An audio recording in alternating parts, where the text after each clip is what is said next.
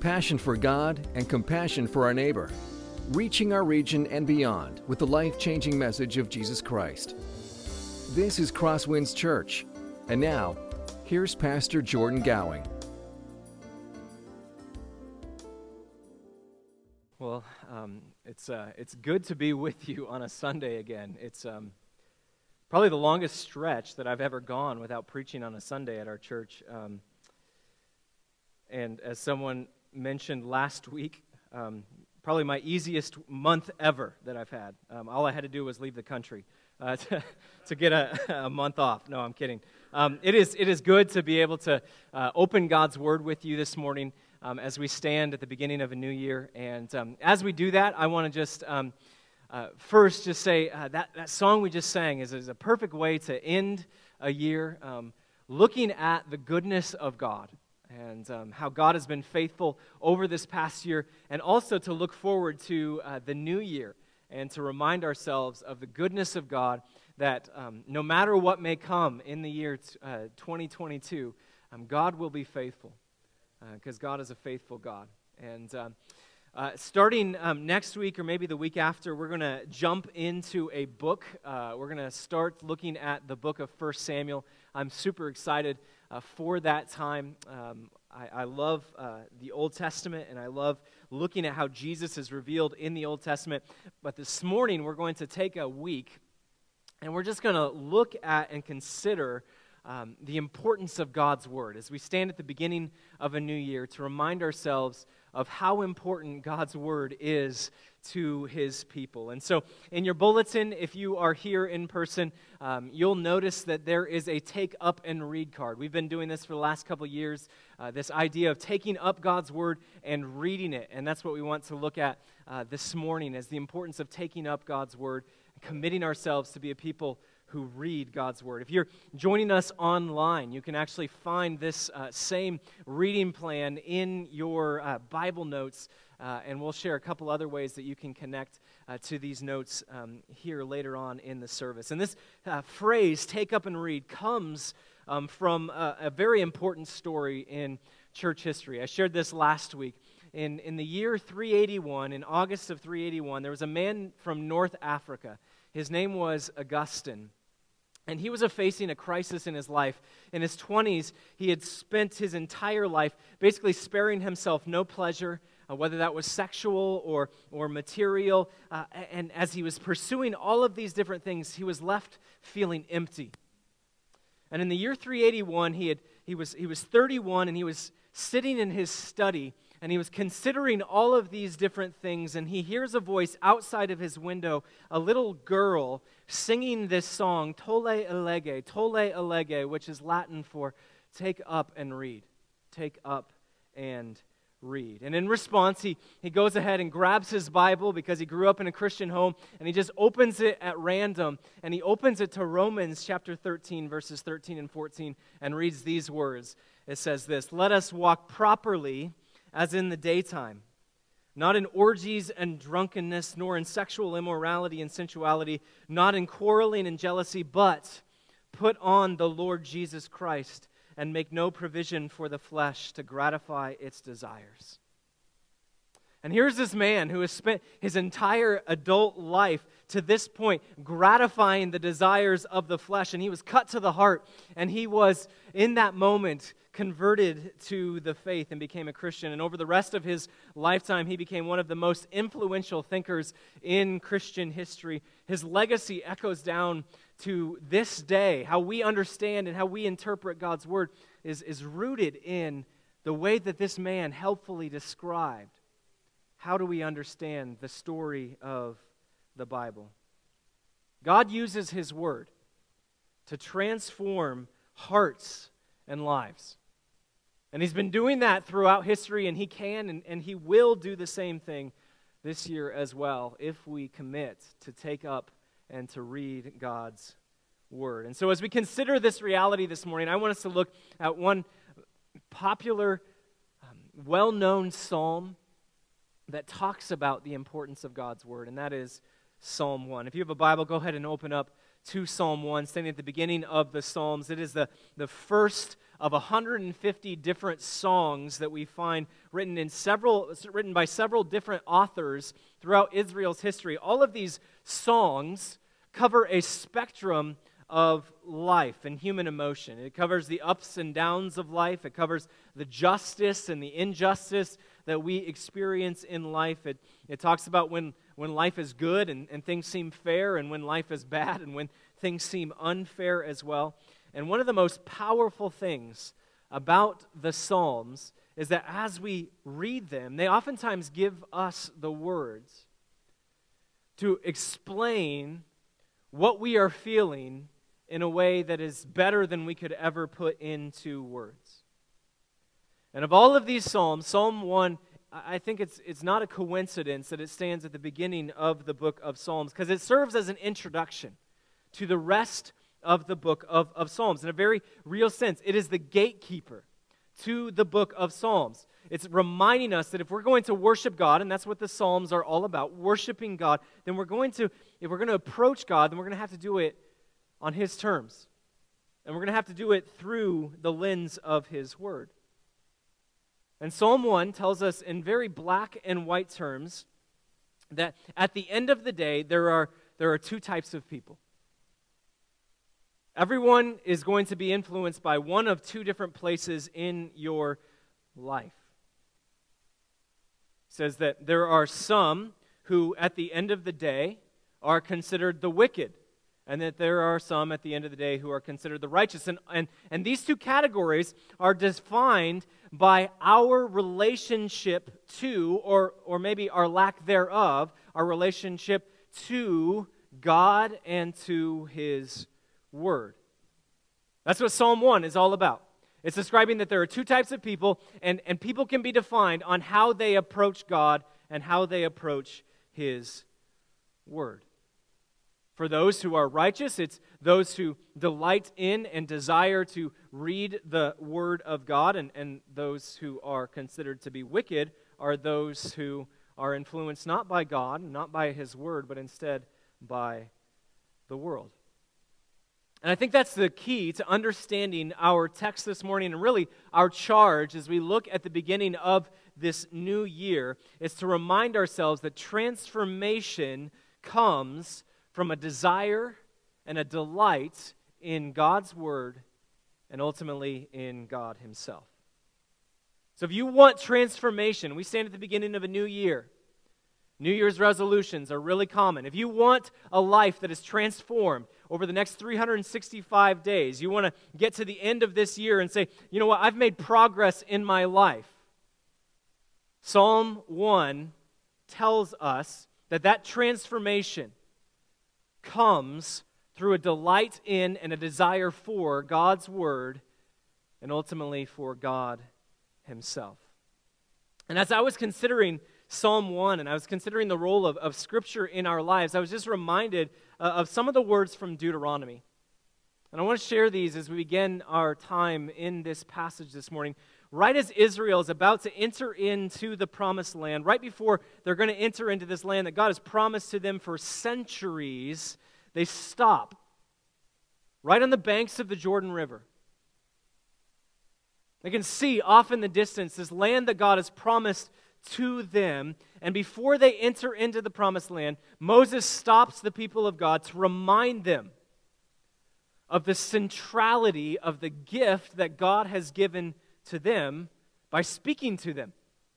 Notice the words of Deuteronomy chapter 4, describing how the people of Israel, different than all of the other people on the face of the planet. Deuteronomy chapter 4, verse 7. For what great nation is there that has a God so near to it as the Lord our God is to us whenever we call on Him?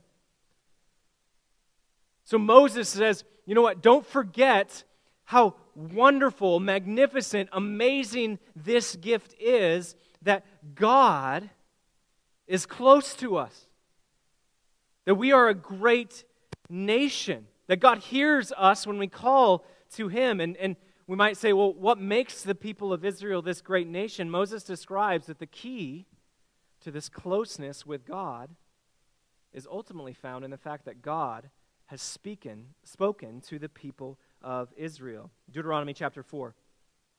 And now, O Israel, listen to the statutes and the rules that I am teaching you, and do them that you may live and go in and take possession of the land that the Lord, the God of your fathers, is giving you. You shall not add to the word that I command you, nor take from it, that you may keep the commandments of the Lord your God that I command you.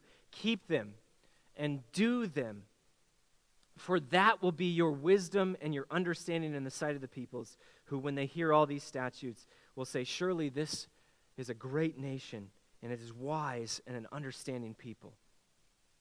So Deuteronomy emphasizes this incredible gift that the people of Israel have, that they have the very words of God. And as those who stand on this side of the cross, on the other side of the cross, we have this even greater gift that God has revealed his entire full plan that's a long last revealed in the person of Jesus.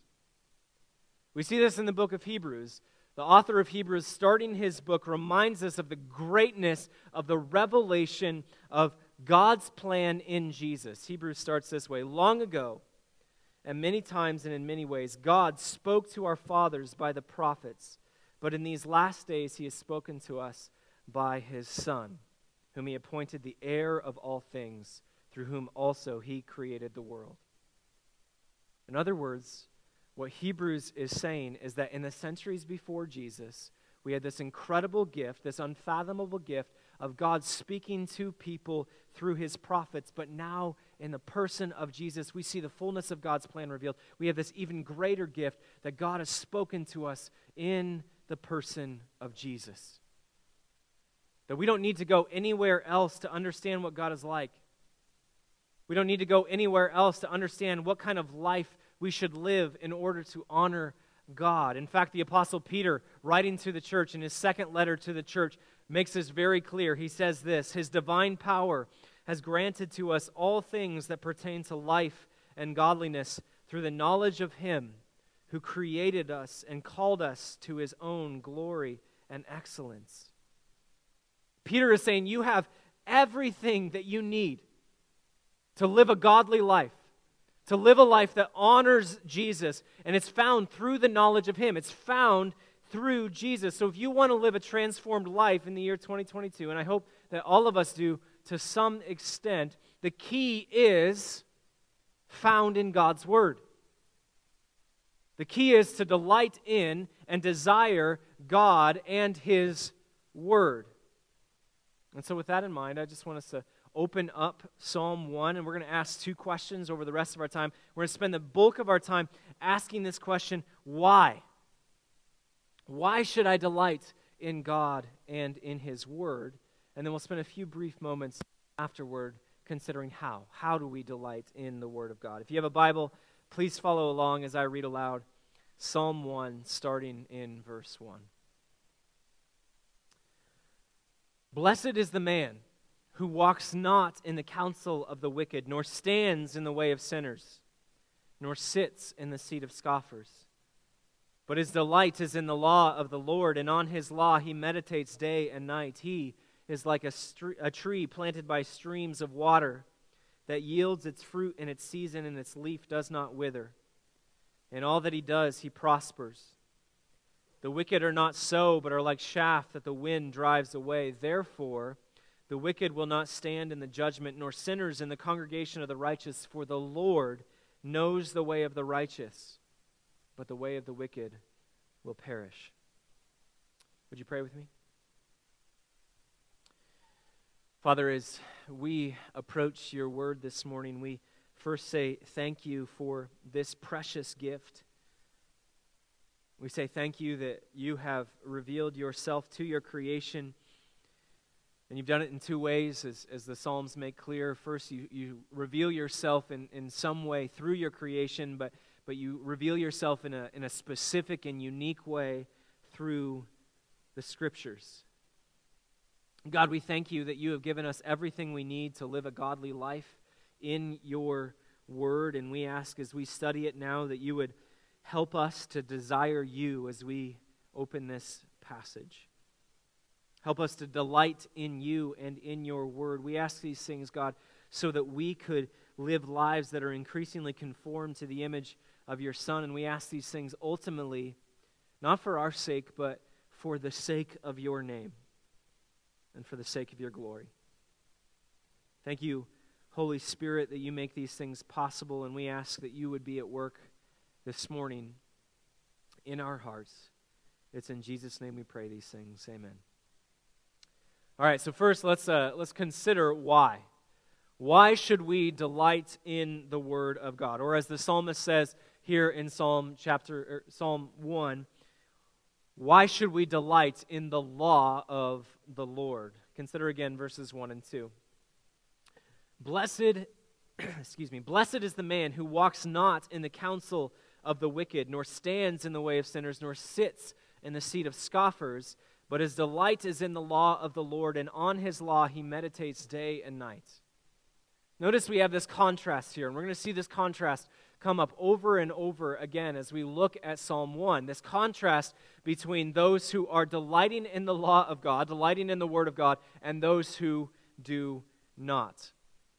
And as we consider this, the first thing that jumps out to us as we look at this passage is probably this definition of the righteous and of the wicked. The key factor separating the righteous from the wicked, according to this psalm, is what guides you. Where you are finding your guidance is what will determine what type of person you are. The truth is, all of us, whether we realize it or not, our lives are being guided by one of two different places. We're either being guided by God and His Word, or we are being guided by the world. That we will either find wisdom on how to live life in His Word, or we will find wisdom on how to live life through the Word, or through the world. We will either find this description, this understanding of what life should even look like from God's Word, or we will find and define how life should look like from the world. Notice how this psalm starts by describing these different ways that we can be righteous and wicked. The psalm describes the righteous person as someone who is blessed, someone who delights in and meditates upon God's Word. This psalm describes them as the equivalent of a healthy, fruitful tree. Their way is known by God. They are able to stand before God. In contrast, we have the wicked. The wicked are not blessed. They are influenced by, they behave as, they associate with evil. They are the equivalent of useless chaff. They are unable to stand before God, and their way perishes before God. That's quite the contrast. Quite the contrast here in this psalm. On the one hand, you have those who follow God and His commands as revealed in Scripture, and they are blessed because of it. And on the other hand, you have those who will perish. That as they are guided by the world, they will end up perishing. Night and day, we have these people who will meditate on God's Word, and God guides them through it. And on the other hand, you have those who are guided by the world. Consider the three parts of verse 1. First, we see the wicked are described by their thoughts, by their behavior, and their association. Their thoughts, their behavior, and their association. To be unrighteous means that your thoughts are influenced by the wicked. They are guided by the wicked. This is the way of life that is antithetical to God and to the way of the gospel. It is a life that is ruled not by the things of God, but instead by the things of the world, by materialism, by immorality, by covetousness, by hyper-individualism, by worshiping self and not caring about others, and we could go on and on and on. Notice again the first phrase of verse 1. Blessed is the man who does what? Walks not in the counsel of the wicked. This is where the problem starts. Rooting the guiding principle of your life, not in what God has to say, but instead in what others have to say. The psalmist is making it very clear that we have two options before us. We will either be influenced by the counsel of the wicked, or, as we shall soon see, we will be influenced by a delight in the law and the word of God. But that's not all. Not just our thoughts, it's also our behavior. Second, we see that the unrighteous or the wicked have a behavior that mimics those who are wicked. The second phrase of verse 1, nor stands in the way of sinners. Here, this author is describing the type of person who has gone further than just being influenced by the world in their thinking. They now act like the world in their deeds. And this is the natural result of following the counsel of the world. You're going to be under the influence of the world, and that leads you to acting like the rest of the world. This seems to be a truism in life. You will increasingly act like the things that have the greatest influence upon you.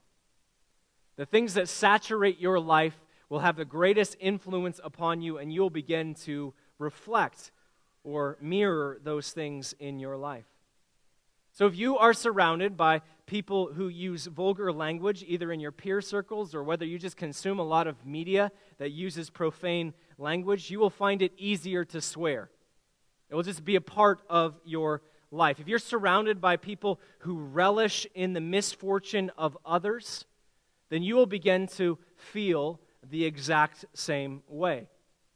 If you are surrounded by people who are constantly angry, you will find it easier to get angry yourself. Your temper will start to flare. When we talk about walking in the counsel of the wicked, our thoughts are transformed and our behaviors begin to be transformed as well. But that's not all. The psalmist concludes verse 1 by saying that this will ultimately lead to a full association with the wicked. Third phrase in verse 1, nor sits in the seat of scoffers. Sitting in the seat of scoffers is this full association with the way of the world, not just in our thinking, not just in our actions, but who we pledge our allegiance to, our identification. The true north of your compass will determine the direction of your life. And if you have a faulty compass, if your compass is pointing you to somewhere that isn't actually true north, then you're not going to just end up thinking like and behaving like those who are opposed to God, but soon enough, you are going to find yourself indistinguishable from those who mock God. This is what a scoffer is. Someone who ridicules the way of God. What does it mean to be wicked according to this passage? Well, it means to have an unbiblical worldview. And that unbiblical worldview produces unholy thoughts, actions that are dishonoring to God, and ultimately a full association with wickedness. Assuming this rejection of anything about who God actually is. But contrast that in verse 2 with the way of the righteous person. Verse 1, of course, the righteous person is defined by the negative. The righteous person is the person who is not influenced in their thinking by the way of the world, who is not having their actions influenced by the way of the world. Those who have not identified with the way of the world. The source of influence and transformation for the righteous is altogether different, and that's what we see in verse 2. But his delight is in the law of the Lord, and on this law, he meditates both day and night. You see what the author is doing here? He's describing this contrast that instead of having our way of life influenced by the world, instead of having our behavior mimicking the world, associating with the wicked, we must have all of these areas, our thoughts, our behaviors, our association, all of us must instead be ruled by a delight in the law of God, a meditation on God and on His Word. Of course, what exactly does it mean to delight in the law of the Lord? I love the way Isaiah describes it. In Isaiah chapter 66, the second half of verse 2 says this, "But this is the one to whom I will look, he who is humble and contrite in spirit and trembles at my word." If you want to delight in the Word of God, then that means that we approach the Word of God with a humble spirit, with a contrite heart, this heart that is quick to ask God for forgiveness for the ways that we fail to live up to His standards, this picture that God gives us of what a life worth living actually looks like, and a heart that ultimately trembles at God and before His Word. It is an unfathomable gift that we have the very words of God. That God has seen fit to speak and give us His words and how to live a life that honors Him. And a heart that delights in the law of God should not consider the Word of God a trifle or a trivial thing, but an unfathomable gift. And a gift that comes with unfathomable responsibility and reverence as well. Throughout this passage, you'll see the psalmist is referring to the law of the Lord.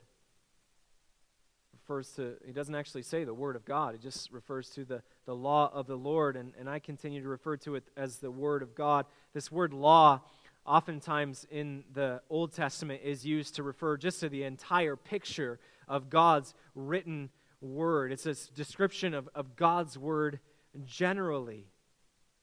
And so what he's saying here is delight in this picture of God revealed in the Bible.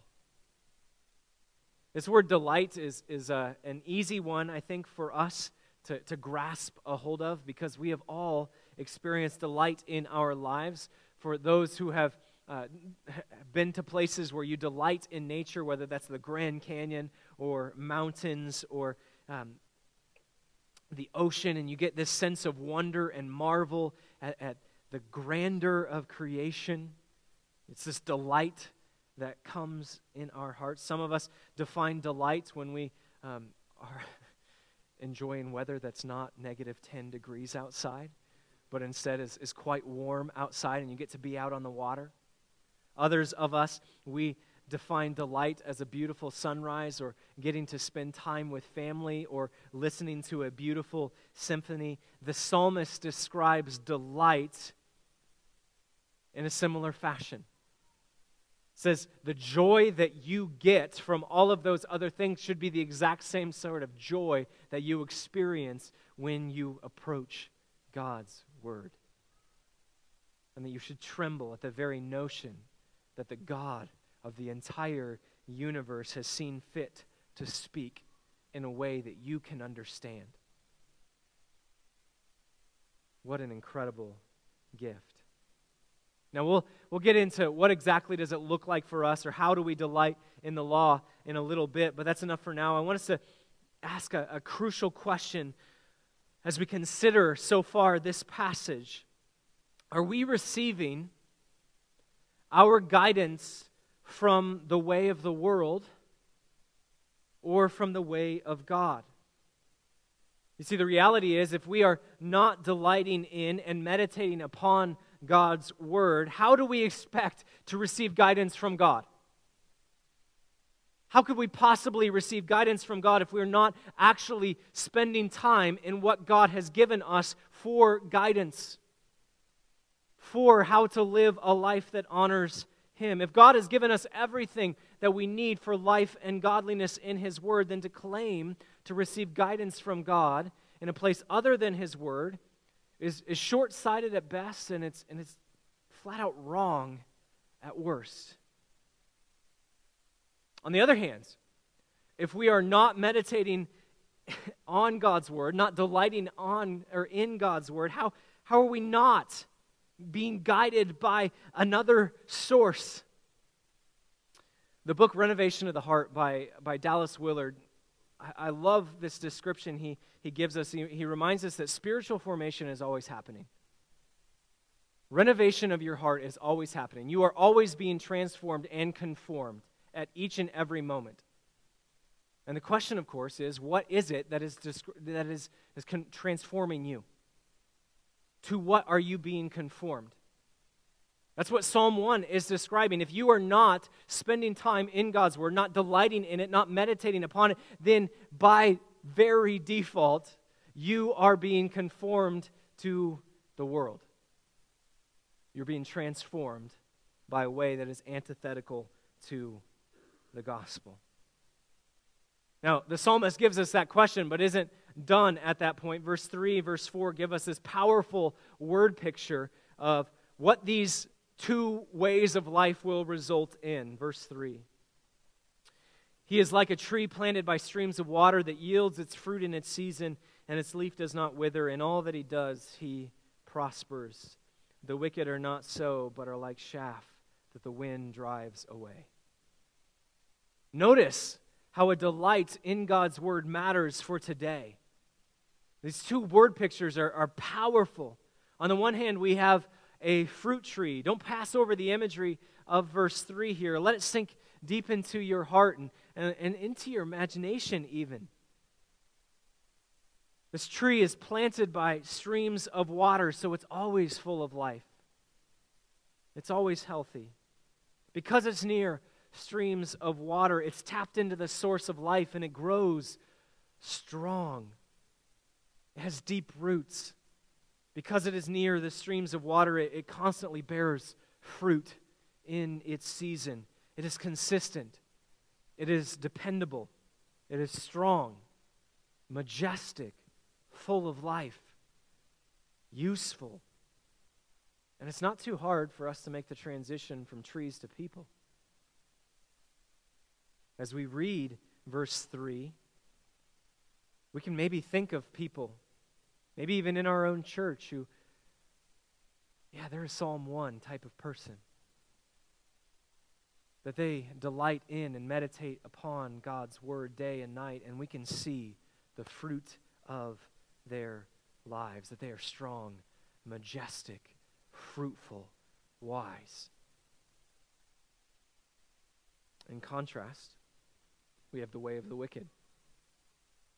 The way of the wicked are guided by the world rather than by God's Word. They are chaff. They are useless.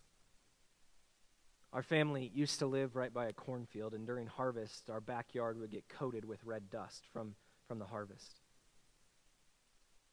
And as I think of Psalm 1, I think a lot of that picture, this red, fine dust that is the byproduct, that is the result of the harvest, of seizing hold of what is useful in the plant and leaving nothing but a useless, fine dust that even the slightest breeze will blow it away.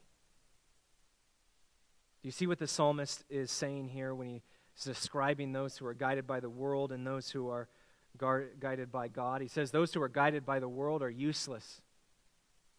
They are worthless. They're blown away, they're blown about by the whims of culture. Ultimately, they're dead. They're being guided by a world that will not help their spiritual life. They're trying to find hope and life and meaning in a place other than in God's Word. And you're never going to encounter God in a place that is outside of His written Word. What I mean by that is you're not going to find God by running to a self-help guru. God reveals Himself in His Word. Do you see how this matters for life today? This tree is not just growing for itself. It is fruitful. It is helping others. It's benefiting those who are around it. If you want to help your marriage, if you want to help your parenting, if you want to improve the church you go to, if you want to be a blessing to your community, then delight in the law of the Lord and you will prosper, meaning you will bear fruit. You will be useful for those who are around you. And if you want to be useless, blown about by the wind, you can run elsewhere. A tree that has solid roots will endure the storms of life, times when life is hard. But for those who are like chaff, when the storms of life come and there's no root system, they will be blown away by the storm. Delighting in God and in His Word matters for today, but that's not all.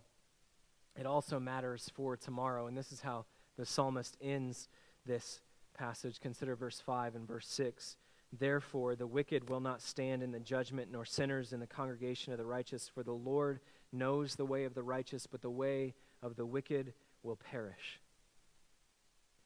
You see, not only does delighting in God's word matter for today, it also matters for tomorrow. Finding your guidance from God rather than the world is of ultimate importance because it determines your ultimate destination. The contrast here is sharp. Those who are chaff are unable to stand, and their way perishes before God. The imagery here is of this courtroom. The guilty are on trial, and when asked to make their defense, they're not even able to stand up to begin to make their defense. But not so for the righteous. Their way is known by God, and because of that, they're able to stand among the congregation of their fellow righteous ones. Delighting in God's law matters for tomorrow. But don't mistake this as some form of works righteousness, as though the more you read God's word, the more righteous you are in God's eyes. The Scripture places an emphasis on delighting in God's word, not because that's going to earn us favor in God's eyes, but because as we delight in God's word, we are actually delighting in God, that we encounter God through His word. No one delights in a book for the sake of a book. When you read a book, it's either because of what it says or the person who wrote it. And that's the case here. Delight in the law of God leads to delight in God Himself and a deepening relationship with God Himself. See, the reality is all of us were at one time in the first category. We were at one time those who were unrighteous, who were wicked, who were following the guidance of the world, who were going our own way with no desire to delight in God, no desire to delight in His word. And then Jesus comes,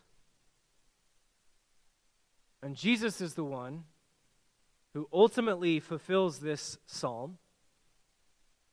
Jesus is the only one who ever fully and completely delighted in the Word of God, whose thoughts and behaviors and all of Him was connected with and fully obedient with God and His Word. Jesus' thoughts conform to the Word of God.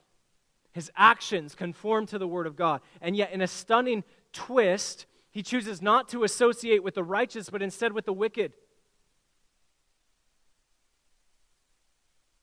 He chooses to be numbered among the transgressors so that we might enter into the congregation of the righteous. This is the grace of the gospel. This is the grace of God and the place where we delight when we turn to God and in His Word. Why do we delight? Why do we delight in the Word of God and the law of God? It's because that's where transformation comes from. It's because when we delight in God's Word, we ultimately find God Himself. But how? how do we delight in the Word of God? We may see the importance of God's Word. We might understand that, yes, this is something that will be really beneficial for our transformation in the year 2022, but maybe we've never actually done this. So how do we do this? The first place, of course, is to start. Just start reading the Bible with regular rhythm. This is where our take up and reading plan comes in. Many of you have a Bible reading plan that you have been doing for some time, for maybe even years, and it works really well for you. And our take up and read plan is not designed to replace that. In fact, there is complete freedom to not participate in take up and read if you are already reading God's Word faithfully. But maybe you find yourself in a place where you struggle with reading God's Word consistently, and the way for you to start reading consistently is to join us in Take Up and Read. This year, our goal is to read through the entire New Testament over the year 2022, and also to read through half of the Old Testament. And then, Lord willing, in 2023, we'll read through the New Testament again, and we'll finish the Old Testament. So over the course of the next 2 years, you could read through the entire Bible. And if you've never done that before, what an accomplishment. What a beautiful, beautiful thing. To take 5 days a week, maybe 6 days a week, to read God's Word, a chapter a day. And if you're not a great reader, that's okay. Actually, for most of church history, the primary way people meditated upon the Word of God was by listening to it. In fact, that's one of the reasons why we encourage the Bible app here at Crosswinds. It's because you can listen to Scripture as easily as you can just reading it. It's built right into the app. And so if you find yourself at a place where, man, I want to read God's Word, but I struggle with reading, here's what I would suggest to you. Listen to the Old Testament. But take the time to wrestle, to struggle with the New Testament. To open up the New Testament and to read it each day. But for the Old Testament, just listen to it. Listen to the story of God and see how life can be transformed. Of course, Psalm 1 isn't just talking about reading the Bible. That's just the beginning. The psalmist doesn't say that transformation happens when we are just going through a reading plan on autopilot, just checking boxes. He says that we have to delight in and meditate upon the Word of God. So in addition to reading God's Word, we must also build rhythms and habits of meditating on it. What does this word meditate mean? It just means to think deeply about God's Word. So take a passage and spend 30 seconds before you start reading it and just pray. Say, God, this is your Word. I believe that you still speak. Would you speak to me through this passage? That's all you have to say. And then as you're reading, take notes. If you are someone who take notes or writes in your Bible, write in your Bible and underline in your Bible. If that's not you, go to Walmart and buy a notebook for 70 cents. And make your notes in that notebook. So that way, as you're reading, you can see how God is speaking to you. And use those notes to guide your thoughts, to guide your prayers throughout the day. Meditation also means memorization. If you've never memorized God's Word, if you haven't tried memorizing God's Word before, Psalm 1 is a great place to start. 6 verses, powerful verses. Might God be calling you to memorize Psalm 1 as you delight in His Word this year? If you've already memorized Psalm 1, memorize Romans 8, memorize Ephesians 2, Memorize Philippians 2. Memorize anything. Delight in God's Word comes through meditation. And as we struggle with and wrestle with memorization, it leads to meditation because you're running through it over and over in your head. And you will see your life transformed. Transformation comes through a desire in and a delight in God's Word and ultimately in God Himself. And as I mentioned this morning as we began, our church has taken the first Sunday of the year for the last few years just to remind ourselves of the importance of being a people who are committed to God's Word, not just on Sunday as we gather, but as individuals as well. And we're going to keep coming back to this every year because the message is no less relevant.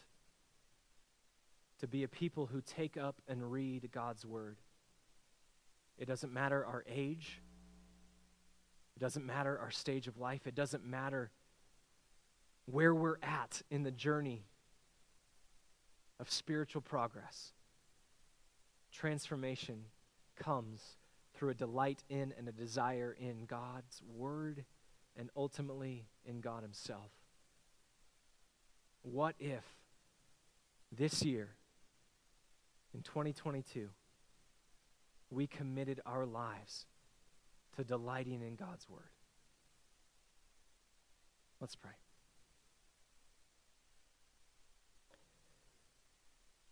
Father, we thank you for your Word, the gift that it is. And in your mercy, God, we ask that you would help us to be a people who take up and read, who you, through the power of your Spirit, transform and conform us evermore into the image of your Son as we open up your Word and encounter you. God, help us this year to be a people devoted to you and to your Word. It's in Jesus' name we pray. Amen. This has been a presentation of Crosswinds Church. More of Pastor Jordan's sermons can be found online at crosswinds.tv. Thanks for being with us, and may God continue to enrich your life.